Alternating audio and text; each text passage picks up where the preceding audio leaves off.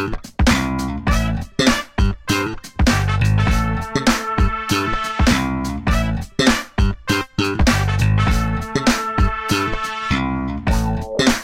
to the Global Media Cultures Podcast. I am your host, Juan Llamas Rodriguez. Today we are discussing music videos, political solidarity, and Blackness in the United Kingdom. Our guest is Dr. Mohan Ambikaipakar. He's an associate professor in the Department of Communication at Tulane University, specializing in critical race theory and decolonial and postcolonial studies.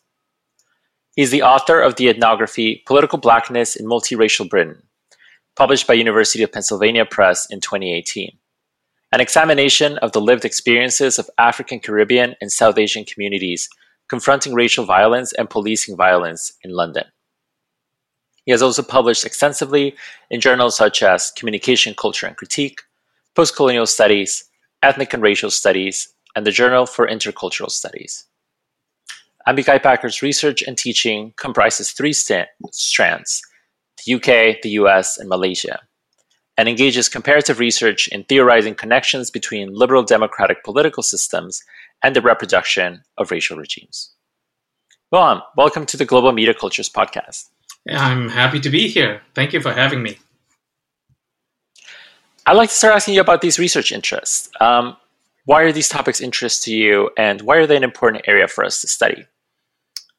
Well, I embarked on this work around racial formations, radical grassroots politics, cultural work in Britain in ways that were informed by my own, personal, political, historical biography, I guess. So I'm originally from Malaysia, which was a former British colony.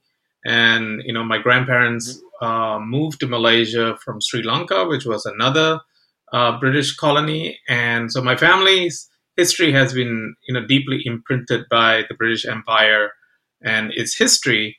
The UK still is a place where, many Malaysians go to for studies and, to migrate and settle. So I've got family that's come through that way and settled in the UK as well. So it was really a way to try to understand, I guess, what Edward Said said about the traces of history in you, how you've been shaped, by the forces of history. And so I wanted to understand how I had been shaped, by the forces of the British Empire, its raciology, which has, impacted my family in very profound ways. So when I was an undergraduate, in the Philadelphia region, where I was a part of the Black Cultural Center at my university. And it was actually while I was the librarian in the Black Cultural Center at Swarthmore College that I came upon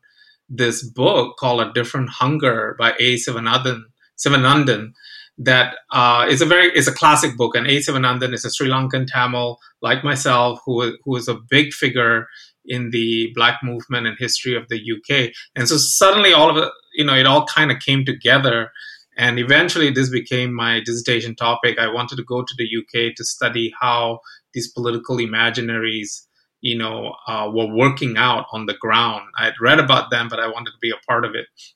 So the first book is as an ethnography, and now the article that we're discussing is specifically thinking about media and music, right? So it's interesting to see those connections and continuities as well. The article we're discussing is Music Videos and the War on Terror in Britain, Benjamin Zephaniah's Infrapolitical Blackness in Wrong Radio, which was published in Communication, Culture and Critique in 2015.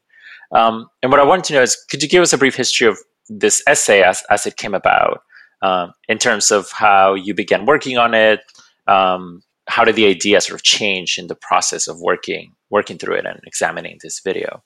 So I initially didn't want to do something on media or culture, and I thought it was more productive to try to go and actually look at kind of everyday life to see how these formations were playing a role, in that sense, and not just through, artistic endeavors, which were important. I was interested in that as well. But once I had done the ethnography, then during the course of being there, and being a part of the scene. Of course, I was also captivated by all the artistic production being produced. So this, in a sense, was then going back to some of the more media-oriented or cultural text-oriented studies.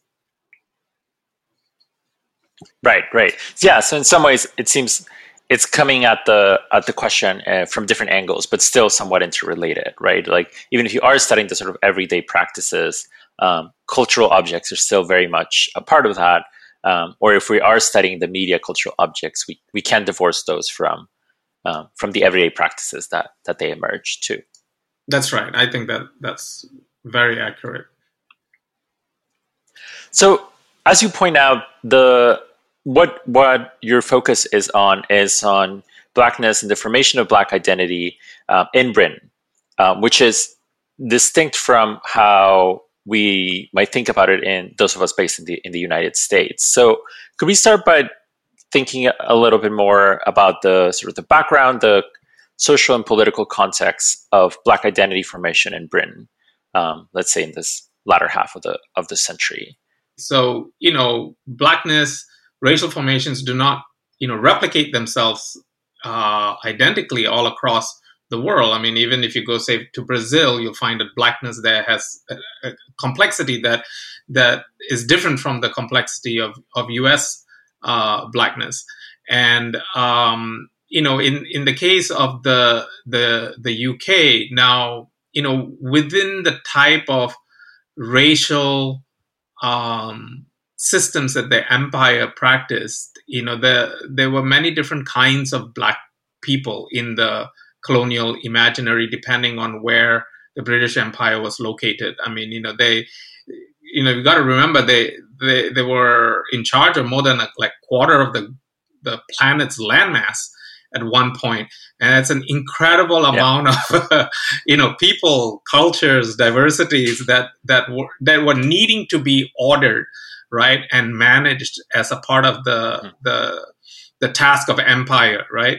And so race was the tool that allowed the Western imagination, the imperial imagination, to categorize, classify, organize, and manage this incredible diverse populations that they were now ruling over, and so the scene looks different, in different places, but they had this one epistemological tool, race, to make sense of what they were encountering, and we were all sort of marshaled into this epistemological frame, and given identities, according to these frames that had been set up by the empire, right? In many ways, the traditional narrative is like after World War II, you get like mass migrations of people of color, from what's known as new Commonwealth countries, countries that are not white settler countries. Australia, New Zealand, Canada were white settler countries. They were called Dominion colonies, and they had a very different privileged status. It was called kith and kin, when you can demonstrate biological relationships, to white people in Britain. You were given a different kind of treatment, access to Britain.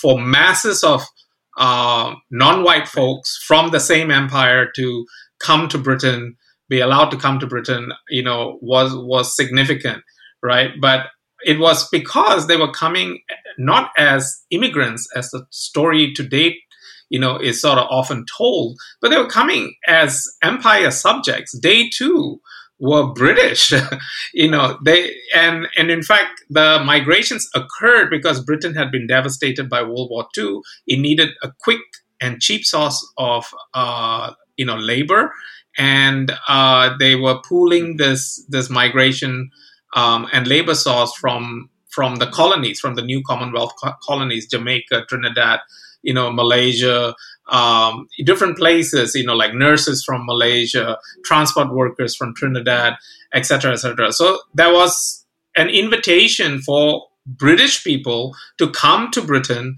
to sort of participate in the resurrection of the motherland, as it were.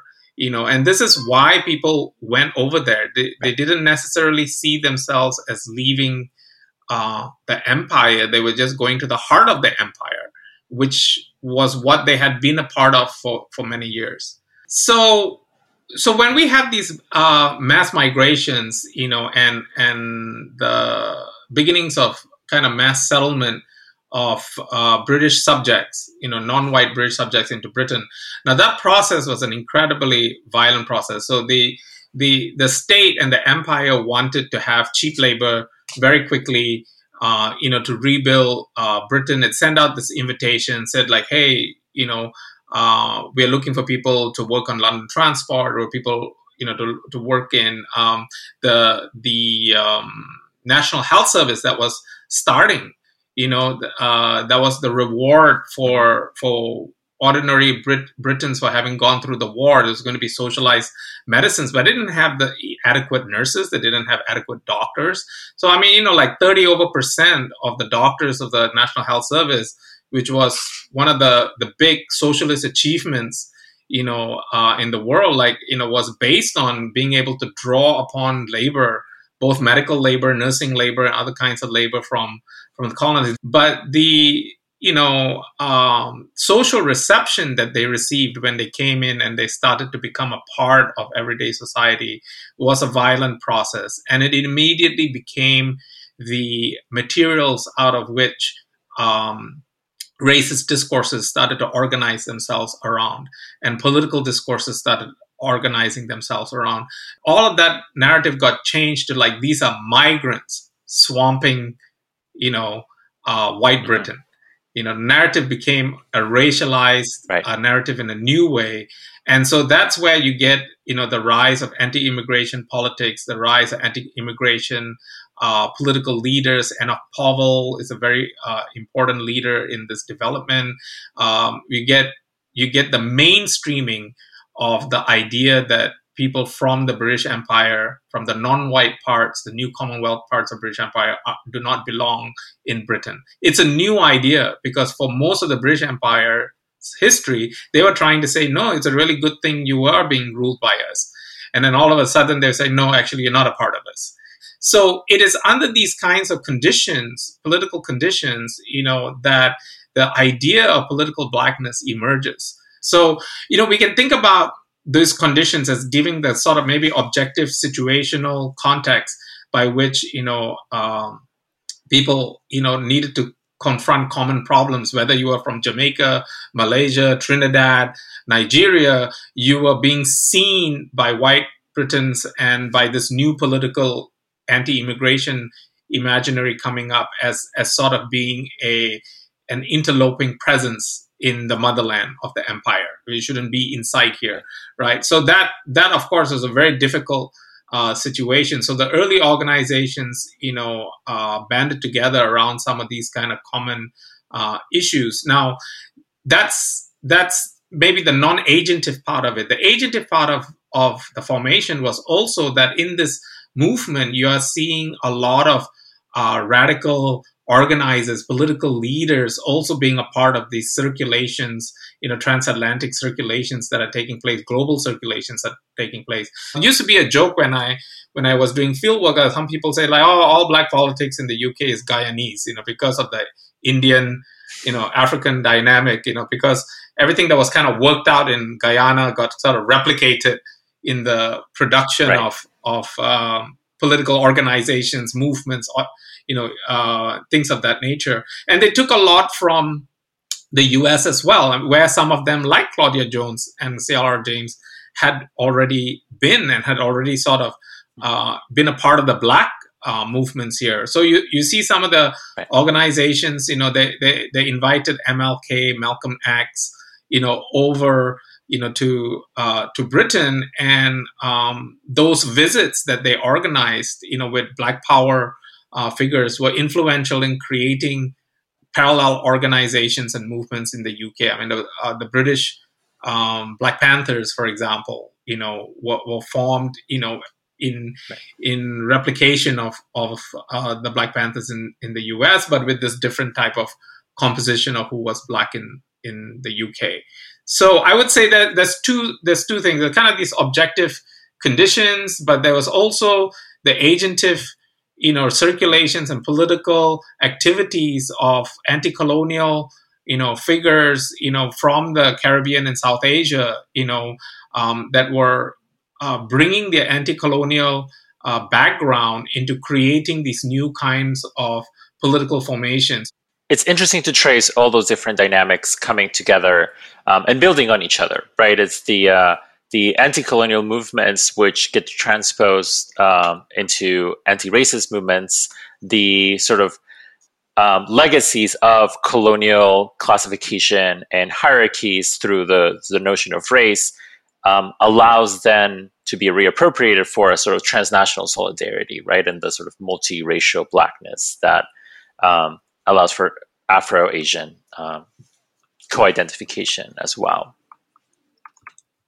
So within this, one of the concepts that you talk about and that you find is helpful to think about to Sefanaya's work is infrapolitical blackness. Could you talk a little bit about where this concept comes from and why you find it generative to think through these political dynamics, but then also Sefanaya's work? Sure. I came up with the term infrapolitical blackness myself. It was a conceptual term that I utilized and tried out in this article to think about people like Benjamin Zephaniah and also the political black movements and politics in the UK in our current contemporary time, right? Certainly somebody like Benjamin Zephaniah came from an earlier period where blackness was far more solidified as an solidarity practice among particular communities. But today, the work of trying to conceptualize solidarity politics among what, say, we would call people of color is so complicated, and so it lends itself to a question of like, how is it going to remanifest itself? And so this is why I think that political blackness today is less a overt phenomena and functions more as a sort of informing politics, a kind of becoming politics, that has that is there, but is far more involved in the work of trying to search for the solidarity rather than dealing with conditions where we already have very self-evident common problems to deal with. It's because of the increased complexities of population, communities, dynamics, histories. The search for common ground, the search for solidarity, the search for the basis, of a political blackness, I think, is much more the question than in an earlier period. So I termed it infrapolitical, in a sense to build upon the political theorist James Scott, whose notion of infrapolitics, in his ethnographies, actually in Malaysia, as a matter of fact, among the peasantry in Malaysia, talked about, the kinds of politics where you're not able to sort of frontally announce, an agenda, an ideology or practice because of asymmetries in power and peasant forms of resistance, often misunderstood as being lackadaisical or, not proletarian enough and things of that nature, have their own logics, have their own dynamics. And for me,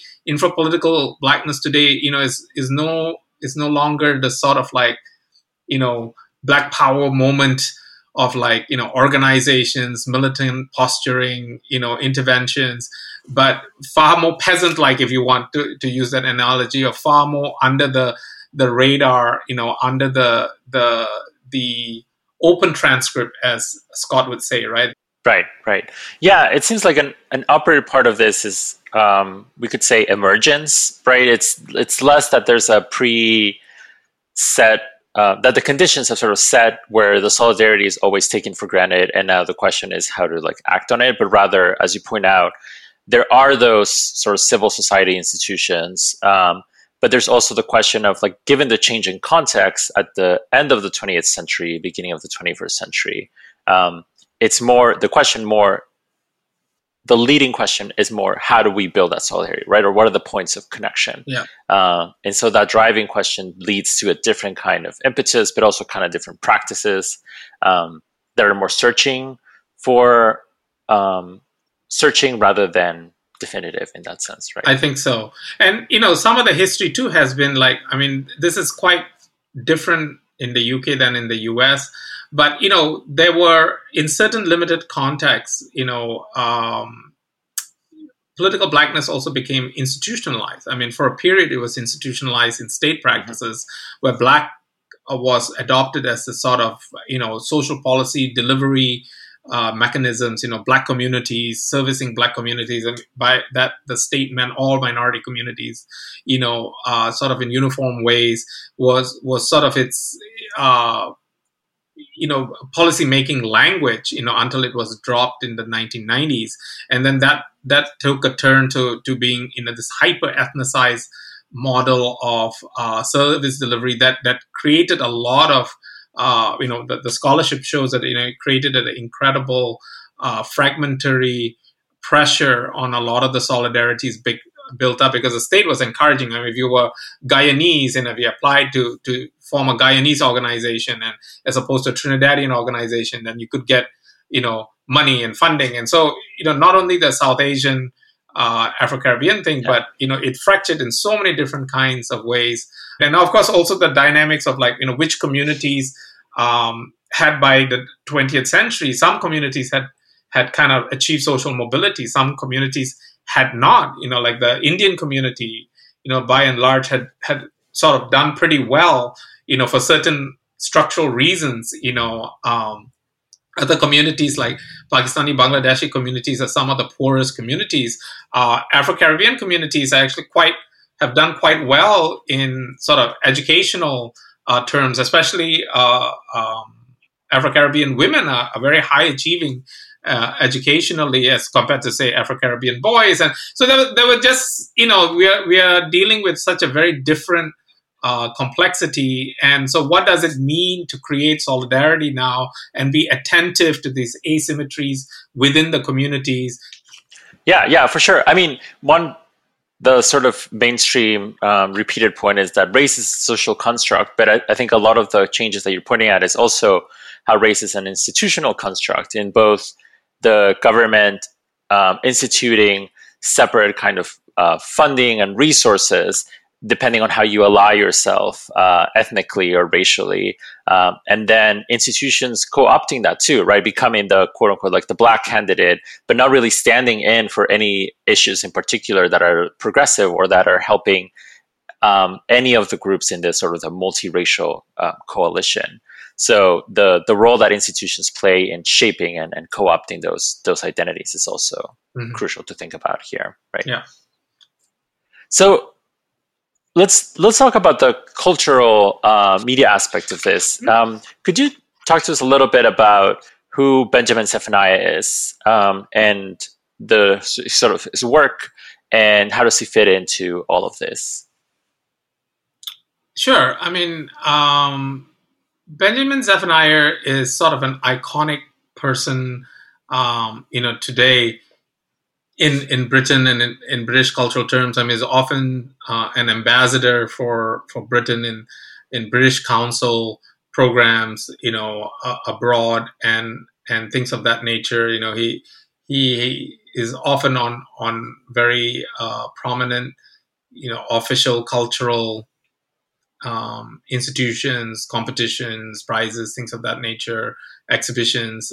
So he's a very important, prominent voice. He's also very radical. He rejected, the honorifics by the Queen, to become a Sir. And I guess, he's straddling a difficult terrain where, today he's quite a prestigious icon, compared to, 2 decades ago, 3 decades ago. Yet at the same time, he's continuing to kind of level critiques against empire, critiques against racism, while occupying this very prominent cultural institutional position. That's who he is. And I would say, today. But my experience with the kind of work that he does is that he has always kept his ear to the ground. He has always been dedicated to using art to talk about the issues involving oppressed communities in the UK. And also as with any marginalized person of color, especially from working class backgrounds, who maybe one member makes it, but his family doesn't have that same kind of like uniform social mobility. So he, as I mentioned, had a family member who had been killed by the police, and the Michael Powell campaign, is a very famous campaign for social justice, racial justice in the UK. And, he was involved in that for a very long time. And so he has very firsthand experience about how difficult it is to get, justice for police violence, right? Against the state. So, he doesn't embrace his newfound prominence easily. And so he has continued to do work, I think, that is very critical of Britain and its social relationships, its racial relationships. He's very well known as being a kind of founding figure in dub poetry. Dub poetry, it's kind of a Caribbean originated form. It's kind of spoken word poetry over reggae rhythms, would be one simple way to kind of characterize what it is. But yeah, children's author, dub poetry, pioneer figure, in his own way, activist. I mean, he used to get very annoyed. He gave critiques against certain other, I won't mention some of the other radical music groups and musicians who sort of got too big-headed, wouldn't go down to the local police station for a demo that weekend. He would, in my conversation, he'd get, annoyed, and he would still turn up. When I was there, he turned up for all the local demos. We had a raid, an anti-terrorism raid that mistakenly targeted, a Bangladeshi family. He was there, up front, like being a part of the protest, like carries that kind of 60s, 70s protest culture thing. Feels like you have to go down to the ground, to make people's voices felt, and that the artist should be a part of that, in as much as kind of negotiating with executives, and trying to kind of do that type of, I'm a radical artist because I put out a radical song. But he really also, in my observational experience, is also somebody who actually is there in the police station demo. And how could he not be? It's his cousin, that I think maybe gives some kind of insight to who he is.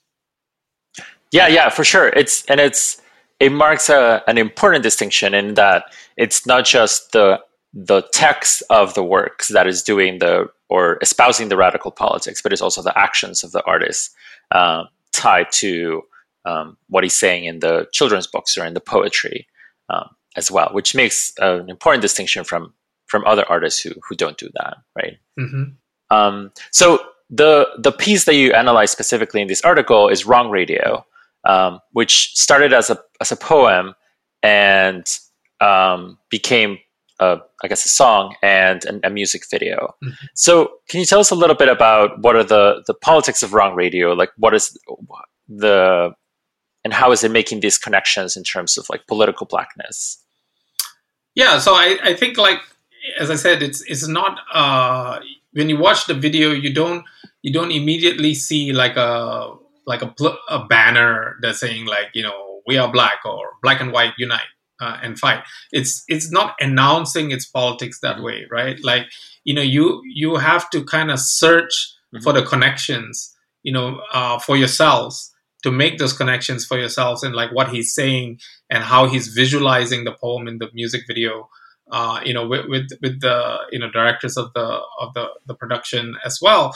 And so in that sense, that's what I call infrapolitical, right? So, it's just this is something that you will have to do the work to actually understand the political messaging that's coming in a more subtle way than say a direct spoken word form or something like that, right? Although when you hear him, his politics are pretty explicit.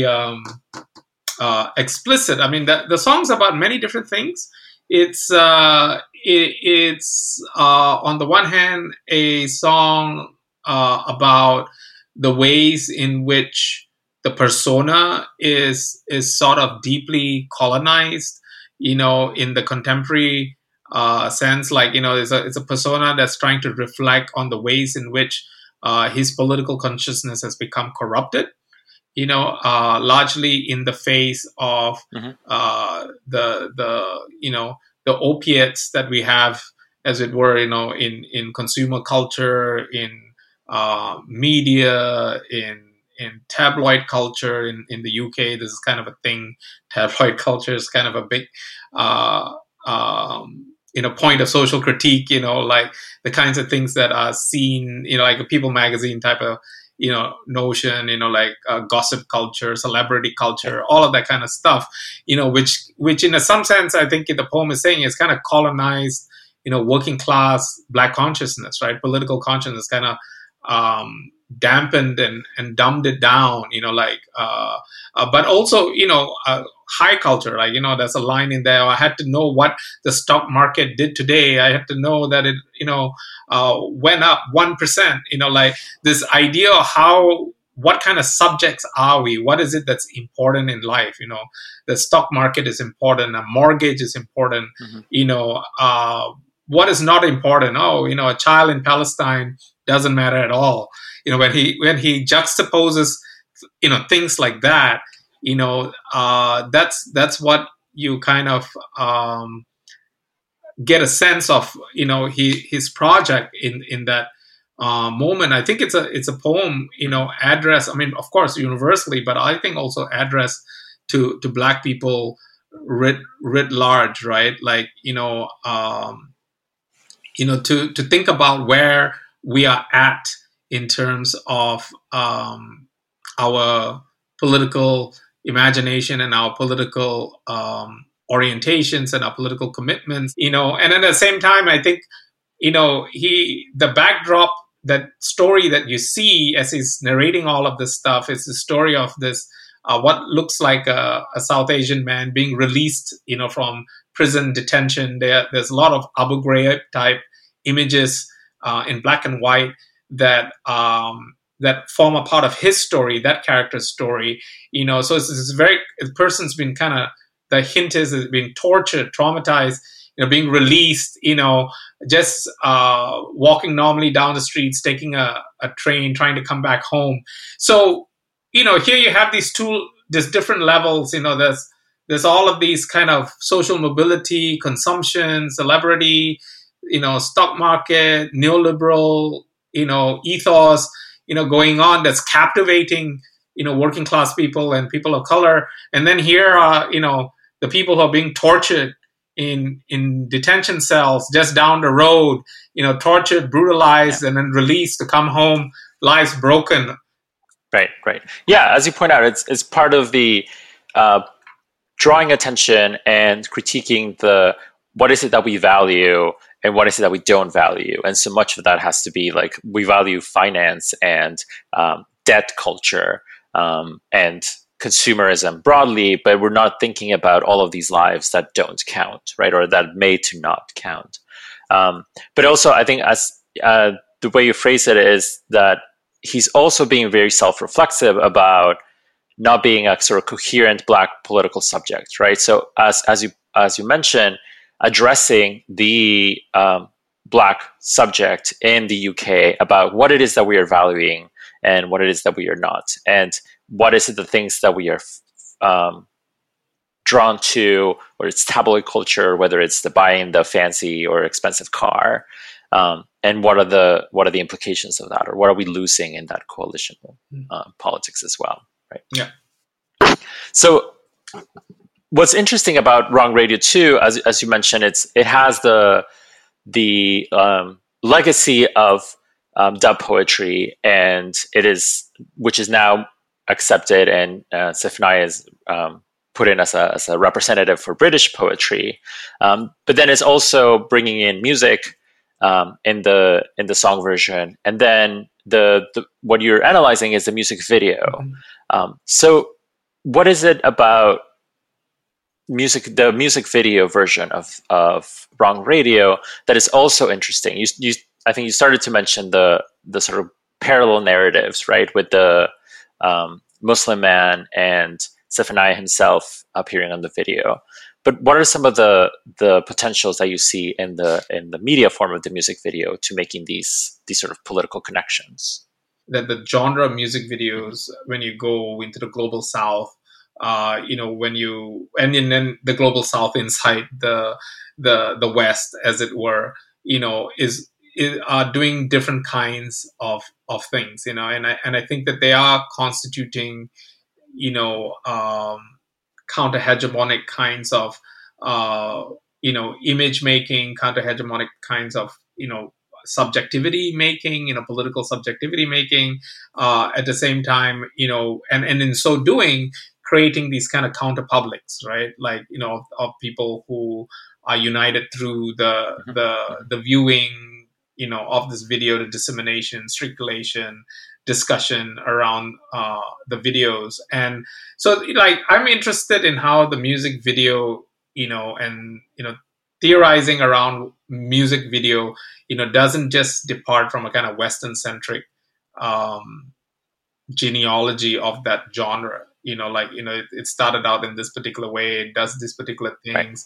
Right. Now, the death of the music video was announced so many times, in Western music and popular culture industries, but you just follow that story, you're going to miss out how music videos, occupy or, have different historical trajectories in different parts of the world. And I can't say like I have like this one, uber theory about everything going on in the global South, but I would say that, the capacity of music videos to, be devices where political subjectivities are being constituted through these videos and through these songs is a very, very powerful. So I'm very interested in the work that music videos in the hands of, what we used to call third world practitioners, whether they are in the West or whether they are in the global South, like what kind of imaginations and utilities do these practitioners put their music videos, to do, right? And I think that's still an interesting question. I think more people should work on it because there's such a rich area to look at. Music videos around the Palestinian African American connections.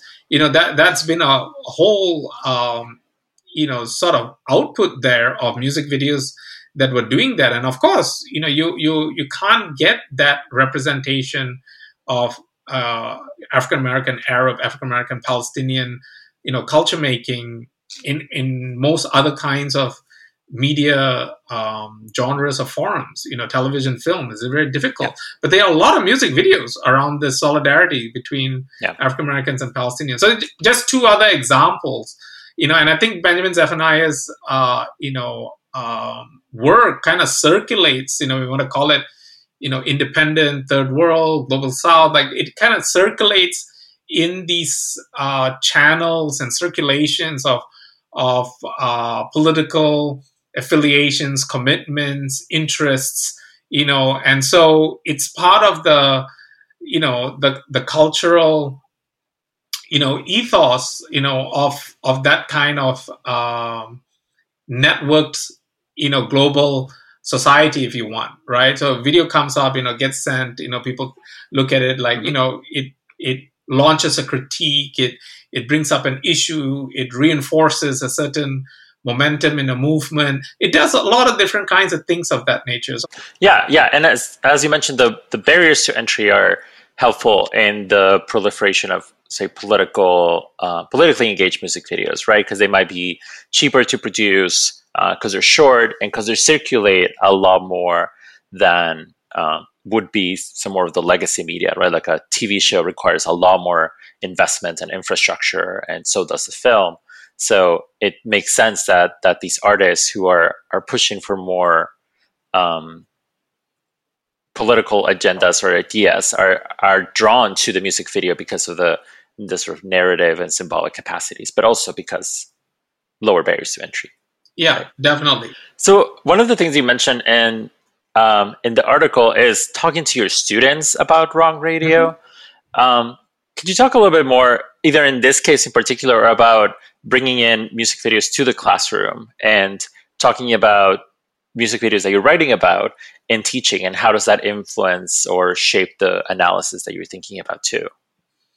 Yeah, I think they're very effective. I mean, they're short, they're well produced, high production quality. Mm-hmm. So it is a very I think efficacious instrument to try to kind of generate discussion. People are always wanting to talk about the music video. You show it for 4 or 5 minutes, and then it's a good conversation starter, and oftentimes, I use another political music video artist, Low Key, who was a Iraqi British rapper, who does a lot of very pointed critiques of Western imperialism, very famous for this controversial video called Obama Nation, that came out during the Obama presidency, critiquing the Obama presidency as being a sort of, just another phase of imperialism, and I found that when I tried to teach, and certainly during that period where it seemed like, it seems strange today, but at one point, when I was teaching courses like critical race theory, I would often have a lot of students who were like, "Oh no, we are a post-racial world." You remember that was even in scholarship a lot, that we were a post-racial world. Nobody ever talks about all the articles written that announced the post-racial world anymore. But it was a thing. Yeah. It was a thing, yeah. I remember using that music video to try to break through this notion that we were somehow still kind of, on a racial progress trajectory that kind of would get better eventually with time in a natural order of things. And when the low-key Obama Nation thing came out, they were like, "Oh my God, like, can you say that about the first black president? It's so insulting." And, the rappers involved, they were like African-American rappers, Dead Prez, other people were not only going after Barack Obama, they were also going after Michelle Obama, and so this was kind of shocking video, but the politics of the video is very sound. It is the documentation and citations of the video is absolutely ironclad. So whatever provocative questions that was being raised about, what kind of a progressive turn is this? What does that look like? What is really going on? First black president bombed a African nation in famine. That was one of the lines in Obama Nation, which he did, like bomb Sudan, like in the middle of a famine, so first black president, what does it mean? Raising a question like that. I remember, in the context of the Obama years, the music video could do, could cut through the veil, as it were, far more effectively than the critical articles I was assigning, to get students to think critically. The music video went straight to the jugular, and they were like, "Oh, okay, I guess we get what you're talking about right now."